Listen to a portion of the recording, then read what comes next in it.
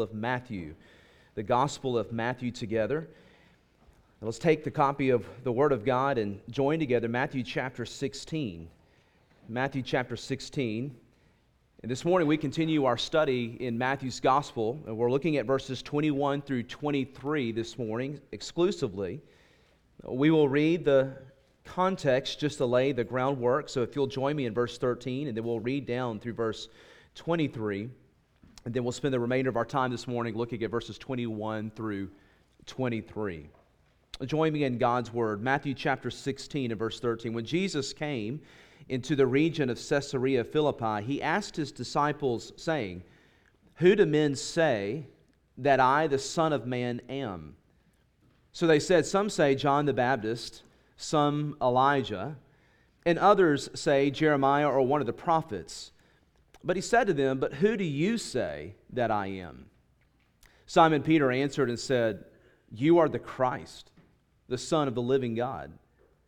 Jesus answered and said to him, "Blessed are you, Simon Bar-Jonah, for flesh and blood has not revealed this to you, but my Father who is in heaven. And I also say to you that you are Peter, and on this rock I will build my church, and the gates of Hades shall not prevail against it. And I will give you all the keys of the kingdom of heaven. And whatever you bind on earth will be bound in heaven, and whatever you loose on earth will be loosed in heaven." Then, verse 20, he commanded his disciples that they should tell no one that he was Jesus the Christ. Now, verse 21, from that time Jesus began to show to his disciples that he must go to Jerusalem and suffer many things from the elders and the chief priests and scribes, and to be killed, and to be raised on the third day. Then Peter took him aside and began to rebuke him, saying, "Far be it from you, Lord, this shall not happen to you." But he turned and said to Peter, "Get behind me, Satan. You are an offense to me, for you are not mindful of the things of God, but the things of men." This is the word of the Lord. This morning, as we direct our attention to this passage and to this text, we're finding that immediately within the context, verse 20, Jesus gives his disciples unusual instruction. This is built off of Peter's profession or great confession that he gives. And then Jesus' wonderful statement that we saw last Lord's Day. Verse 18, I will build my church. And what a comfort that is, church. As we saw last week, I've been living on that meat all week. The comfort and the promise and the resolve that Jesus gives as he establishes and introduces the doctrine of the church.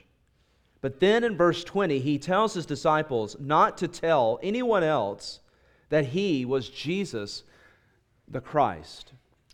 Times before we've seen Jesus after a miracle or after instruction. After the feeding of the 4,000 or 5,000, they desired to make him king, and he quickly left and escaped. But here we find that Jesus' ways are not our ways. And friends, that's a theme of Scripture. There is the natural way of man, as we heard this morning, the scripture reading from Proverbs. There is a way that seems right unto man, but the end of that way is death, the natural way, the way of the flesh, the way of unredeemed wisdom and thinking. And then there are God's ways. And Scripture makes clear that God's ways are not our ways. And friends, that's where the tension is, isn't it? That's where the struggle of the Christian life is. That's where the tension of sanctification is. That's where we live, unfleshing and unpacking the reality that God has a will and we have a will, and one of those must die, as we'll see next week. Anyone that comes to Christ must die. Jesus makes this clear, not in this text, but in the text immediately following. One of the great discipleship texts of all of Scripture is Matthew 16, 24 through 28. And he makes clear, if you desire to come after me, if you desire to follow me, you must die. So here we see Jesus introducing the fact, verse 20, not to tell others that he is Jesus the Christ. Now, why would Jesus do this? I thought Jesus has come to share the good news, to spread the good news, to come and seek and to save the lost. Well, certainly he has, and certainly that's what he's been doing. But the context here is that the Jews are looking for a political hero. They are looking for a military savior. They are looking for an immediate kingdom now, here on earth. They want their pain to end. They want their suffering to end. They want a kingdom, and they want it now. They want to see a king. They want to live in victory. They want to pay back the Romans. And Jesus knows that they're not looking for him. This is why we've been seeing week after week rejection, rejection, rejection. That's been a theme of the last few chapters. And what Jesus is revealing to us there and here is that they are not looking for a Messiah who's come to be a substitution for their sins. They're not looking for a Messiah in substitutionary form. Their greatest need, our greatest need, is to be delivered from our sin. But they think that their greatest need is to be delivered from Nero. Our greatest need, their greatest need, is to be delivered from the penalty of their sins, to be delivered from the power of their sins, and for us as well, to be reconciled to a holy God and saved from His wrath. They're not looking for a Messiah who's come to be their substitute. Such a Messiah who comes is the way that Jesus has been prophesied to come and is coming, and now here is. This is not what they're looking for. This type of Messiah, we will see, will be rejected, betrayed, beaten, and crucified. He would become the sin sacrifice for His people upon the cross. They do not understand what Jesus is saying, and they do not understand what Jesus is doing. In verse 18, we saw last week the first mention, I will build my church. They don't know what He's talking about. What does He mean by this, they say? How will He do that? What role will the disciples play? Now, these are great questions, because it's here that Jesus is bringing clarity in Matthew 16. We've already seen that He's brought clarity at the beginning of the chapter about the signs of the times. He's bringing clarity about who He is, and now He's giving clarity about what He will do and what that means for those who follow Him. Verse 13, Jesus was concerned was, what do the masses believe? Verse 15, He now asked them, what do you believe? And now He's answering the question that this is the way of Christ. And the way of Christ is the way of the cross. As we saw last week, there is no Christianity without Christ. There is no gospel without the cross. And what Jesus reveals here is that the cross of Christ is central to God's redemptive plan. And not only central to God's redemptive plan, but central to all of human history. Another way of saying it is that everything revolves around the cross. We live in light of the cross. We are a product of the cross as born-again believers. The cross is our power. The cross is the means of salvation. The cross gives great glory to God. And that's why Paul says in 1 Corinthians 1:18 that the message of the cross is foolishness to those who are perishing. What I'm doing right here is foolishness to some of you. I don't know who you are, but you know who you are. Or maybe you don't. Maybe you're so blinded that you don't have a clue. But what Paul says is that the way of the cross, the message of the cross, is absolutely foolishness to those who are perishing. But to us strange folk here this morning, to us who are being saved, it is the power of God. Here in this text, Jesus is teaching His disciples. He's clarifying things that they do not understand. He's shedding light on false understanding.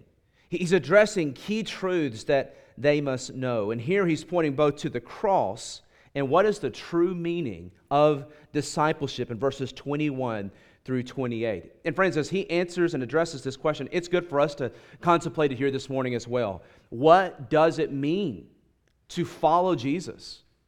To some, following Jesus is the easiest thing in all the world. Now, we're making a distinction here from profession, and we're talking about discipleship, the way of Christ.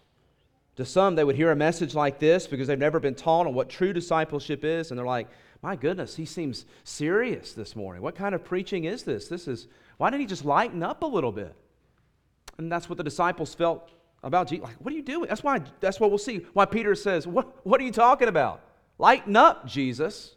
And we live in a land of the lighten up preachers, lighten up Christians. It's no big deal. You follow Jesus, I follow Jesus too. And a host of other things. Lighten up. That is the theme of our time. Jesus here does not say lighten up. He says, get behind me, Satan. And then he'll address, as we'll see next week, what does it mean to follow Christ? Well, what it means to follow Christ is we follow the Savior who went to the cross. And our Savior who went to the cross will show us what it is to deny ourselves. This morning, we will frame our thoughts around three brief headings. Number one, the revelation of the cross. Number two, the reply that Peter gives. And then thirdly, the rebuke that Christ gives to Peter. Number one, the revelation. Number two, the reply. And number three, the rebuke. Notice there with me in the text, first of all, number one, the revelation of the cross in verse 21. Jesus is revealing to his disciples something that they cannot process. They cannot wrap their mind around what he's saying here in this text. And for many today, it's the same. Verse 21, Jesus reveals the cross. From that time, the text says, Jesus began to show to his disciples, notice here, that he must go to Jerusalem. Not only that he must go to Jerusalem, but what else? He must suffer many things from the elders, the hands of the elders, the chief priests and scribes. Okay. And what else? And be killed. Okay. And what else? And be raised the third day. Here, Jesus reveals the plan of God. In fact, in Mark chapter 8, verse 32, in his recording of this account, Mark makes clear that Jesus is before them, walking ahead of them, that he turns around and speaks to them. There's a separation. There is a distinction. He wants them to hear this message. He wants them to get this message. He wants them to know that this is from him to them. And Mark says that he spoke this word plainly, New American Standard, openly, New King James. The point here is that he didn't stutter, he didn't stammer, he didn't speak in innuendo. Jesus turns to his disciples and he's giving them the plan of Christ. Number one, the revelation of the cross. And what we need to notice here in our text is that this is a hinge moment. This is a right corner. This is a turning point in the ministry of Christ. The first time this phrase was used in Matthew's gospel from that time was actually Matthew chapter 4, verse 17. And it marked a right corner, a hinge moment in the Gospel of Matthew. Now we come to it for the second time with the same level of importance. The first time, Matthew 4:17, Jesus says, it was said of his ministry that from that time, Matthew 4, Jesus began to preach. In other words, this is Jesus the preacher, revealing himself to the world as Matthew reveals him to us. And what was his message? Well, that's a good question too. Let's revisit that. Matthew 4:17. And I'm reading it to you so you don't have to turn there. But from that time, Jesus began to preach and say, repent, for the kingdom of heaven is here. It's at hand. Oh, to hear Jesus preach. Amen? To be able to sit on the Sermon on the Mount and be able to hear him in that outdoor amphitheater setting and the natural setting that he created, and to hear him preach the truth. Well, here we have the next best thing, not me, but Scripture. And Scripture tells us what he says. Scripture tells us what his message is and was. And we see that first designation of from that time. And everything we've been looking at from Matthew 4:17 till now has been really the first major section in Jesus' ministry. To the crowds. To those who come to him, those who are needy, to those who need to be healed, to those who need to be fed, to those who need salvation. Jesus is near. Jesus has come. These have been the themes that we've been looking at. But there's a change here in the text. Here in our text, number one, the revelation of the cross in verse 21. From that time, Jesus began to show to his disciples that he must go. What's happening here? Well, it's signifying change. What kind of change? Here's the change. Jesus is fixing, using Isaiah language, Jesus is fixing his face like a flint to the cross. He will not be deterred. There are no detours for Jesus. He's fixing his face like a flint towards the cross, and he's changing the focus of his ministry. Yes, he'll still minister to the crowds at times in a public way, but an inversion is taking place. Whereas the public proclamation and public attention have been his attention up until this point, now Jesus is shifting to private instruction. The sands of time are sinking fast. And the hour is growing late. And it's growing nearer and nearer to the top of the hour of Jesus' ministry. He's fixing his face like a flint.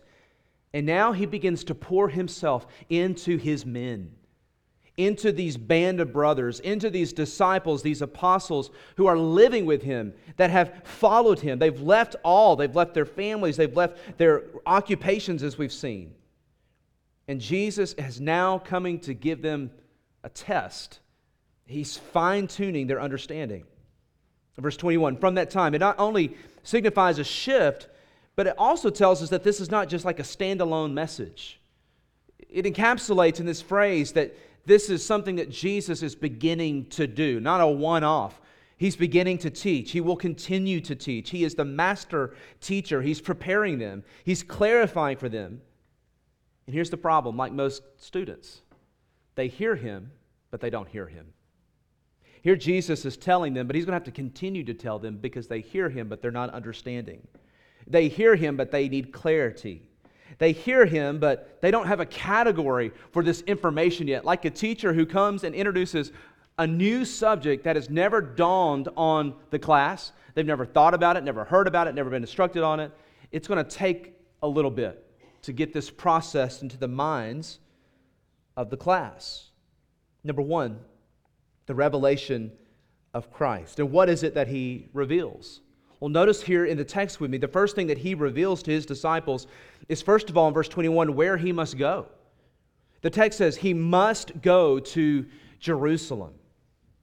Why must he go to Jerusalem? Well, this word must here is loaded. It's a word that is weighted, pregnant with meaning. And the reason is that this is a divine must. As Jesus is following the Father's plan and will, as he's being led of the Spirit, Jesus announces to his disciples, the Father's plan for me is to go to Jerusalem. What is Jerusalem? Jerusalem is the holy city. How ironic this is. That Jesus says, I must go to the holy city, and the holy city will become the most unholy city on the face of the earth. I must go to the holy city, the unholy city, and there the Son of Man will give up his life as a ransom for many. Peter in Acts chapter 2, verse 23, reminds the Jews that day, he says, you with wicked hands, with lawless hands, you've crucified and put to death the Lord of glory. And Jesus says, I must go. Now there's a number of times in the Scripture, where this phrase is used. We will not unpack them this morning, but I'll give you just one. In John 4, Jesus announces to his disciples, I must go through Samaria. If you know the context of that passage and that account, Samaria is nowhere near. What is Jesus saying? I must go there. Well, then he reveals to his disciples why he must go there. And why must he go there? Well, there's a woman that he is to talk to. What a beautiful story, amen? The story of the woman at the well. He begins to have a conversation with her. He's not afraid of her. He's not afraid of her sin. He's not afraid of her past. He's there. He must go there to save her. This woman becomes a witness for him. She runs into the town after her conversation with him, and she says, come see. It's as if it's an announcement to really all the men of the town. And I'm reading into it here, don't get me wrong. But she says, come see a man. Come see like a real man. Come see a man who told me all things I've ever done. Friends, it's not that she had never seen a man before. He tells her, you're the sixth man that you're living with now, he's not even your husband. You've had 5 husbands, and this sixth one, he's not your husband. She's blown away at his level of understanding of her circumstance and her situation. He teaches her what it means to be a true worshiper, that God is seeking true worshipers who worship him in spirit and in truth. That was a divine must. Oh, I would love to walk through some of those texts this morning where Jesus says, I must. But here's the key. Just understand this. He reveals here where he must go. And where he must go is to Jerusalem. And not just to Jerusalem, but to a hillside, to a place called Calvary. And he must die upon a cross. And not just die upon a cross. We'll see here, secondly, not only where he must go, but what he must suffer. Verse 21 says that he must go and suffer many things. And friends, I want us to know this morning that as this foretells the gospel, this foretells the record of the crucifixion, that Matthew, as we begin to embark, looking ahead towards the end of Matthew, he will give us plenty of time to process the cross, plenty of time to walk through the details of Holy Week and the last days of the times of Jesus before the cross. But I want us to know this morning that Jesus' suffering was not just physical suffering at the hands of Roman soldiers. That is not the gospel. Jesus' suffering is experiencing the wrath of God being poured out upon him for our sin. Was it suffering that he experienced physically? Yes, but that's not the gospel. Many men around him that day were experiencing physical suffering. Other men were beaten. Other men were spit upon. Other men were treated unjustly and uncruelly. Do not hear what I'm saying is to minimize what he went through. We'll look at that in detail. But do not look at what Jesus says here and suffer many things and simply limit it to the ceiling of what men will do to him. See and understand what God the Father will do to him. In fact, turn with me, if you don't mind, just briefly to Isaiah chapter 53. Isaiah chapter 53, because they want to stir up by way of remembrance, they have these Old Testament texts, but they do not understand, just like many Jews today do not understand. They're blinded to the reality that Isaiah 53 is talking about Jesus Christ. What does Jesus reveal? He reveals that he must suffer. Here the word of the Lord is, we'll let Scripture describe for us the suffering. Verse 3. He is despised and rejected by men, a man of sorrows and acquainted with grief. And we hid, as it were, our faces from him. He was despised, and yet we did not esteem him. See, this world has no value system for the cross. These people did not esteem him as anything. We did not esteem him. Surely he has borne our griefs and carried our sorrows. Yet we esteem him stricken, smitten by God, and afflicted. But he was wounded for our transgressions. He was bruised for our iniquities. The chastisement of our peace was upon him, and by his stripes we are healed. All we, like sheep, have gone astray. We have turned every one to his own way, and the Lord has laid on him the iniquity of us all. What was his suffering like again? Verse 7, he was oppressed and he was afflicted, yet he opened not his mouth. He was led as a lamb to the slaughter, and as a sheep before its shearers is silent, so he opened not his mouth. He was taken from prison and from judgment. And who will declare his generation? For he was cut off from the land of the living.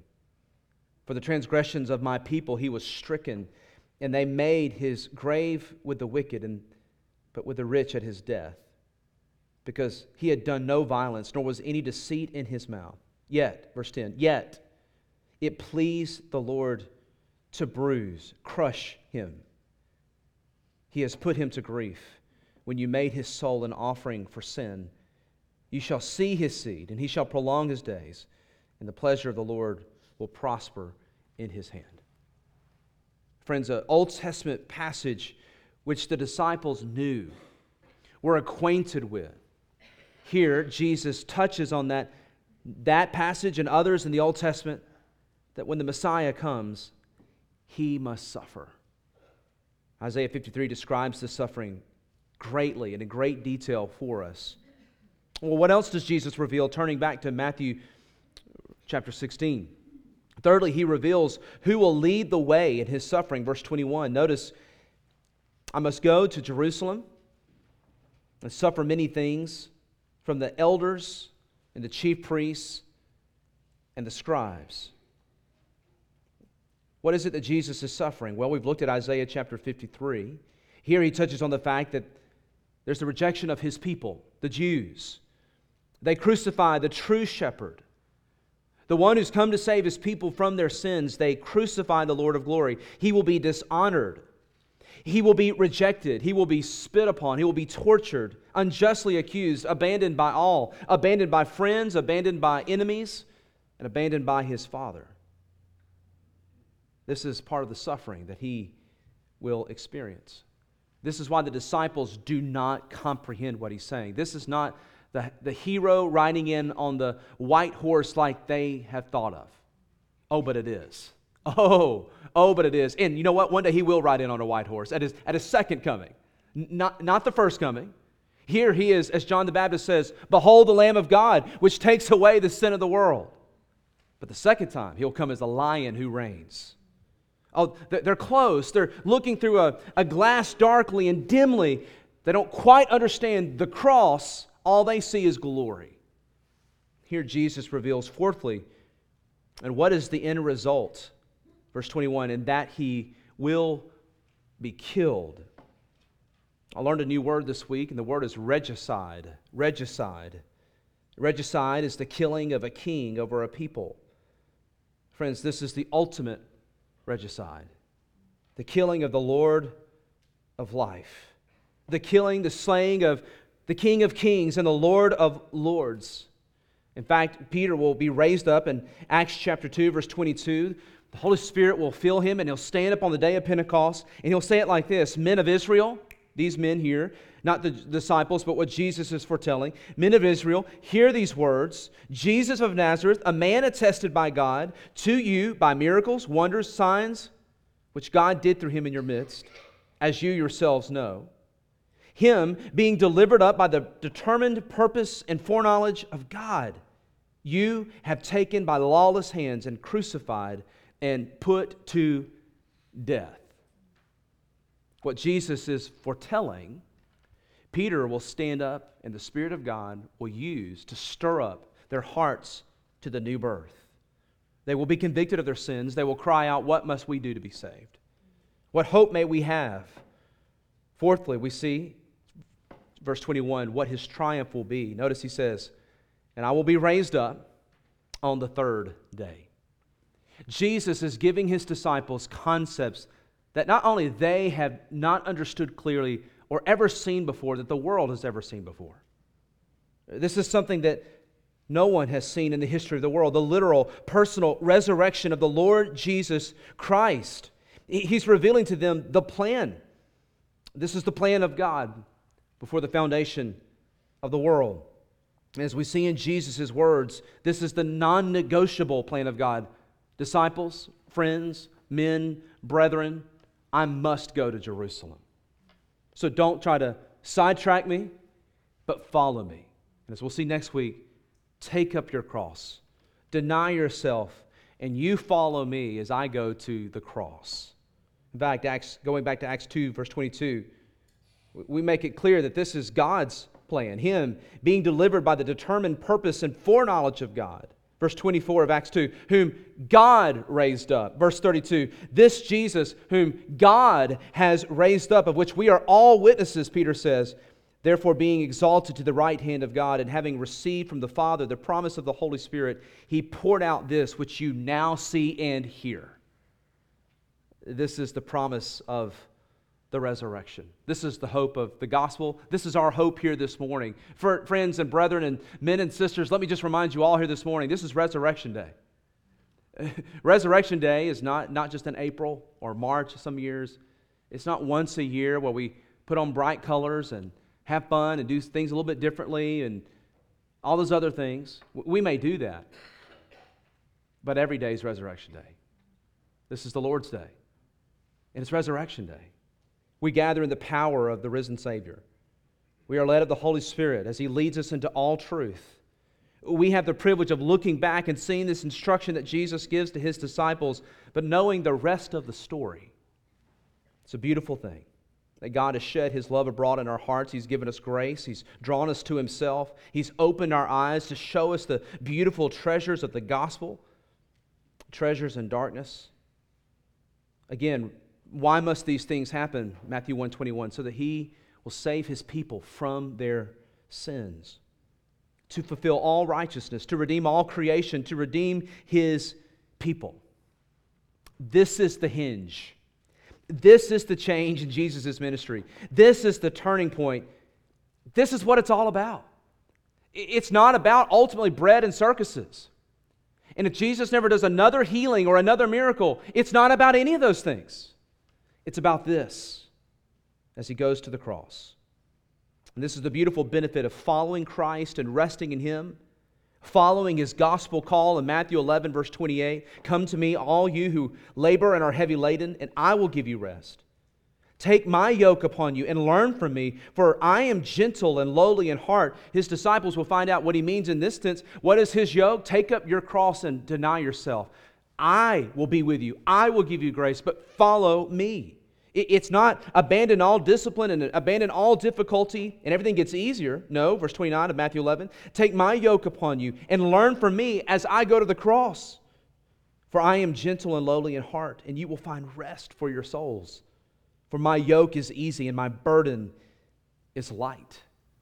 This is the revelation of Christ. Come and welcome to Jesus Christ. Come to him, rest in him, follow him. We'll find more about that next week. Secondly, not only, number one, the revelation of the cross. Secondly, the reply of Peter. We've seen Peter at his very best, but here we see that the test that Jesus is giving, as Jesus tests the discipleship of his disciples, that they're not as mature, they're not as advanced as they think they are. Namely Peter, as he is the spokesman here. Here Christ is giving the test, he's teaching the lesson, and Peter thinks he's ready to ace the test. Peter speaks up, he speaks for the apostles, and when he does, he reveals to all of us and all the world just exactly how spiritually immature they are. I don't say that to put him down at all. Verse 22, then Peter took him aside. This is authority action. This is parent language, like you take your little one's hand and say, you follow me. We go to the side, or we need to go to a new room. It's time for a talk. That's what Peter's doing here. Peter took him aside and began to rebuke him, saying, far be it from you, Lord, this shall not happen to you. What's Peter saying? He's saying, Jesus, what are you talking about? This isn't the plan. What Peter's expressing is that, no. That's not the plan. The plan is that you are our king, you will overthrow the Roman government, and we'll see God's reign now, here and now. And as others will ask, one would like to sit at the right hand and the other on the left. And that's not the case. They don't understand what Jesus is saying. We've seen Peter at his best. And it's a reminder to us just how quickly we can fall, how fast we can fall. As we see Peter and witness Peter's supreme confession in the previous verses, and now see him rebuke the Son of God. Friends, lest we sit today in our pew and we're eating our popcorn, we're like, yeah, I just can't believe Peter is what a moron. No, friends, this is us. Lest we sit in judgment of Peter and you're just consuming information here this morning. Friends, when Christ doesn't work according to our plan, we begin to rebuke him at times. Or we just don't pray at all. We get mad at him and we just say, I'm done with you for a while, God. I'm going to go do things my own way. And how does that work out? So lest we simply look at the text and say, my goodness, Peter, what an idiot. Wow, I can't believe he missed it.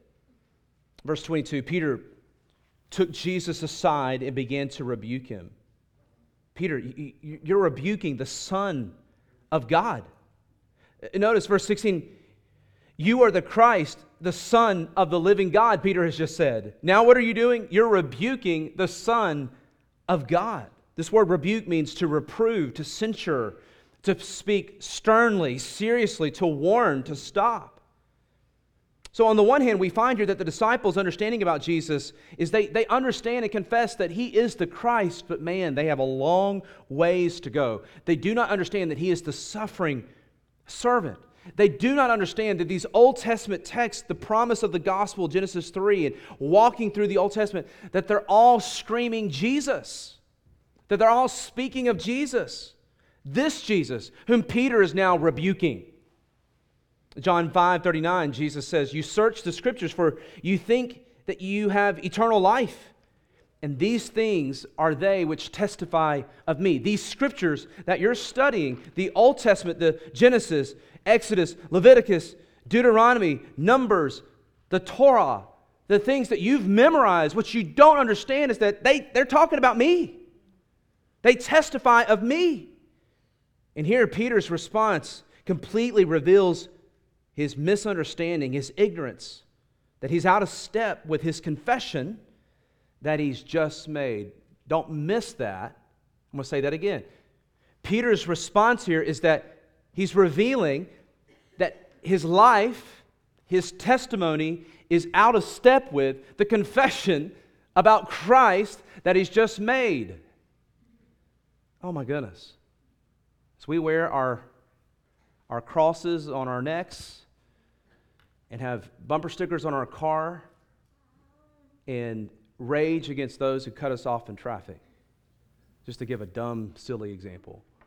Oh my, may the Holy Spirit of God just kind of help us to step back and examine our hearts and follow the psalmist's admonition in Psalm 139 to search me, O God, and see if there be any wicked way in me.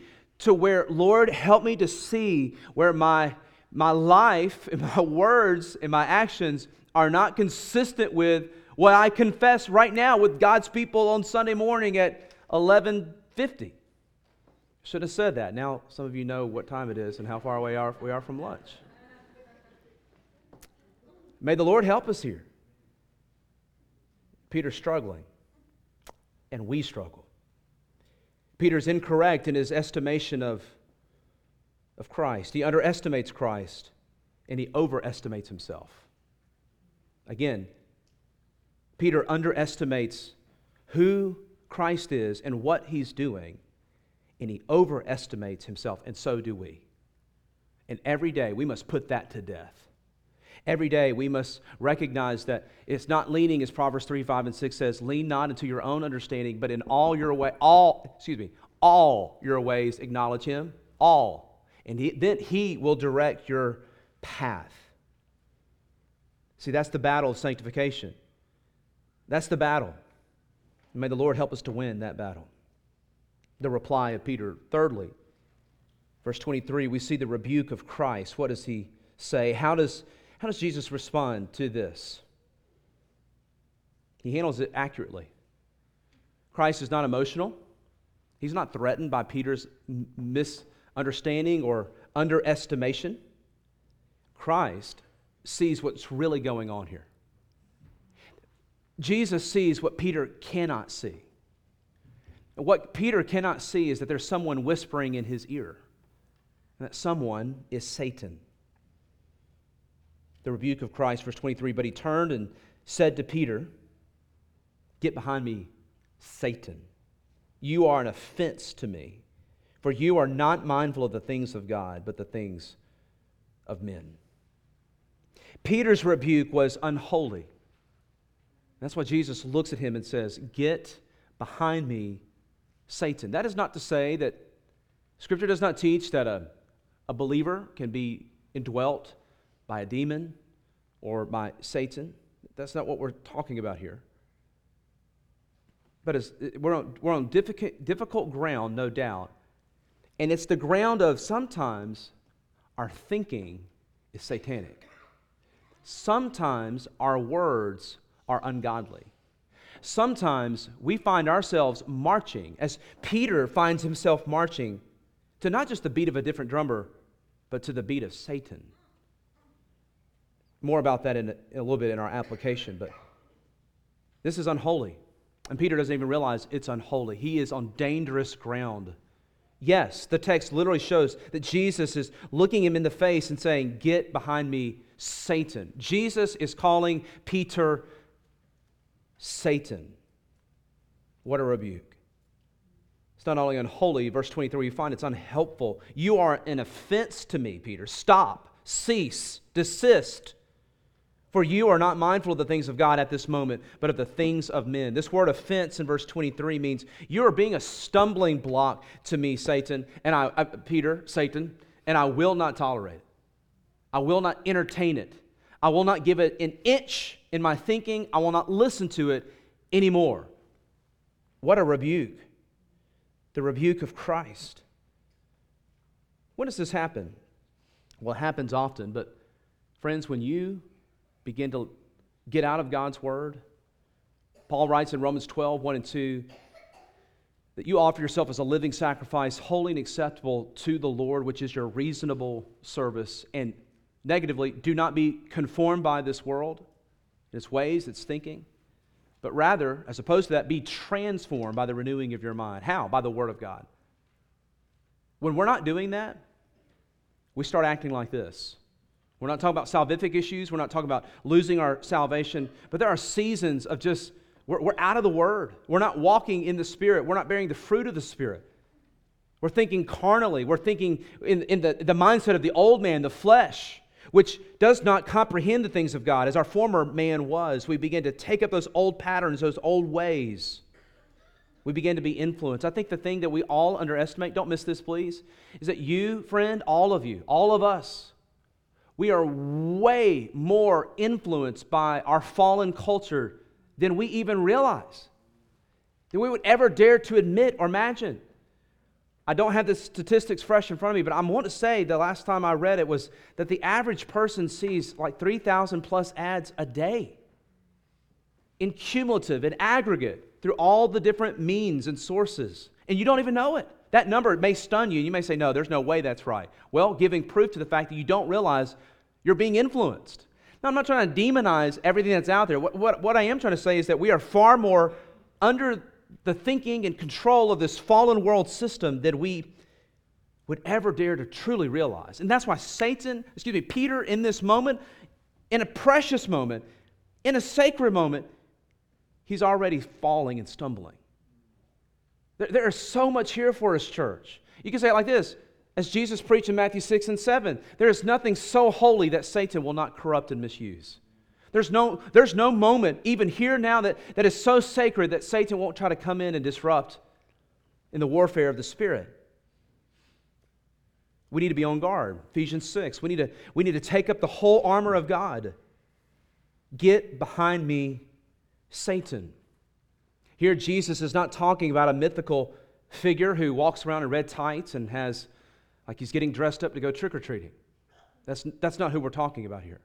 Satan is a real, literal being, formerly known as Lucifer, who was created to be the archangel of worship.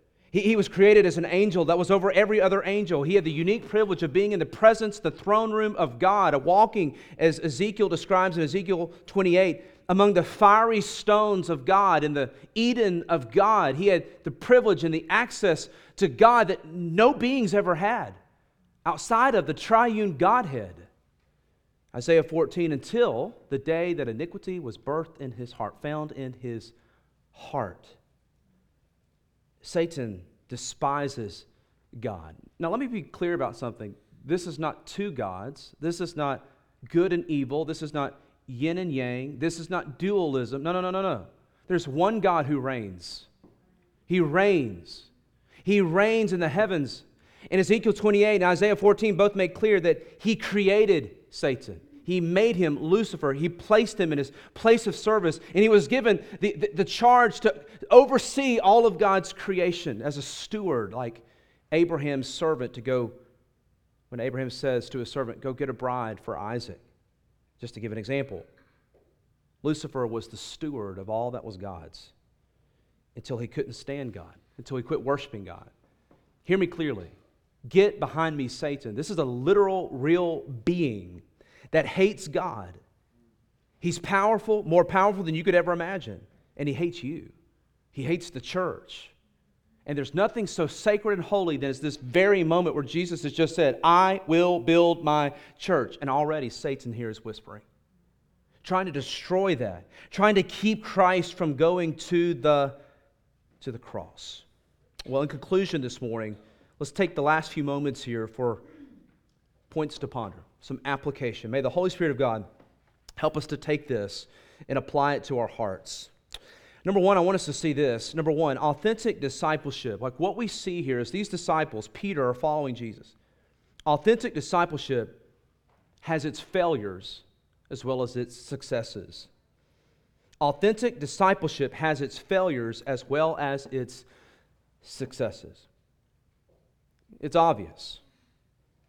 So how should this affect us, friends? Oh, how we need the gospel. My security and my hope, my trust is not in my performance, but it's in the finished work of Christ. Peter's hope and trust and security is not in, listen, ultimately his own profession, but in the keeping power of Christ. We'll see. I cannot wait to see the beauty of God's grace in Peter's life in future texts as we see the darkest. Up until now, this is the lowest moment of Peter's life and ministry, but it gets darker. Have you ever had dark days?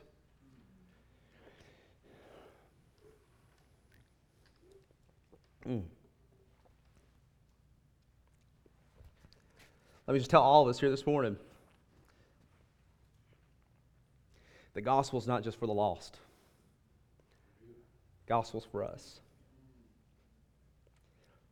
And when you have dark days, rest in Christ. Stay humble. Stay hopeful. And rest in Him. Take heed lest you fall. Stay humble in your victories and your triumphs and your successes. Stay hopeful in Christ in your future. Stay humble. Stay hopeful. Secondly, we judge Peter in this text if we're quick. I've tried to guide us away from that. But compare what we say when we believe, what we say we believe about God in Christ. There's times that our profession and what we say to be true about Christ does not match the reality of our life. Is God still good in difficulty? What about when we come to texts in Scripture that are not easy and we just choose to skip over them? Many people do that. Churches do that. They just stay away from things that are hard. They say, I don't like that. My parents didn't like it, and I don't like it. My pastor didn't teach me that growing up, and so I'm not going to really worry about it. You know, we judge Peter here, but friends, we do to not see our sin in the mirror, James 1, of Scripture. When we come to the Word of God, it is a mirror that shows us reality, and it shows us who we are. The lost here this morning who are spiritually blind will simply look at this as like, my goodness, this is just Peter. No. This is us. Scripture shows us our hearts when we look at a text like this. We judge Peter, but compare our hearts in the same way as we see the discrepancy of what we say we believe about God in Christ and sometimes what we actually do. Thirdly, are you trying to serve as the Lord's counselor when you receive truth that you do not like? Do you try to counsel the Lord? Do you try to tell Him what to do? Don't deny it. You know you do. We all say, God, what are you doing? Why this? Or why these sequence of events? Or why these things? Do you take the Lord aside and begin to instruct Him or rebuke Him? If you do and you're taking notes, I see many of you are, write down Job 38 verse 1 and just read Job 38. None of us here this morning have suffered more than Job suffered. None of us. And yet Job finally reaches this point to where he tries to be God's counselor. He tries to instruct the Lord. He tries to counsel the Lord. And God sets him straight. Read Job 38. Number 4, we greatly underestimate the spiritual forces of this fallen world, namely Satan. In Genesis chapter 3, we won't turn there, but you see Lucifer in the Garden of Eden. You see Satan whispering in Eve's ear. In Matthew chapter 4, we see him whispering in Jesus' ear in the wilderness just before his earthly ministry. And there are themes in Genesis 3, Matthew 4, and even here in Matthew 16. And it's 3 themes. Number 1, self-pity, self-will, self-interest. Genesis 3, self-pity, self-will, self-interest.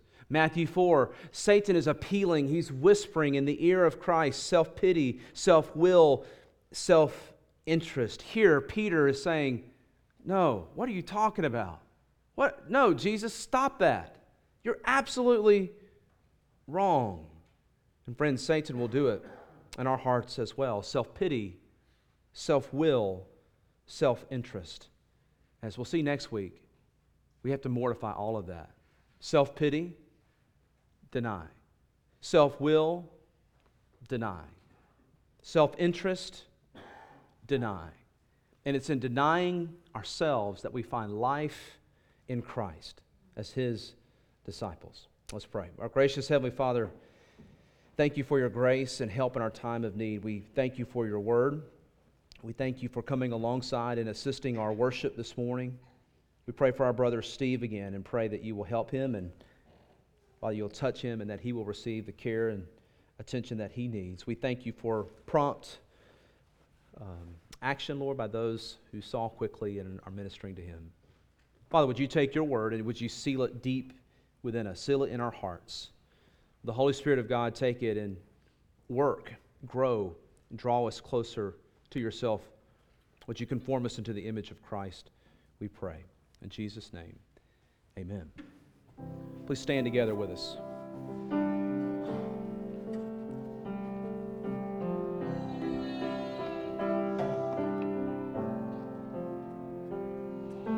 Come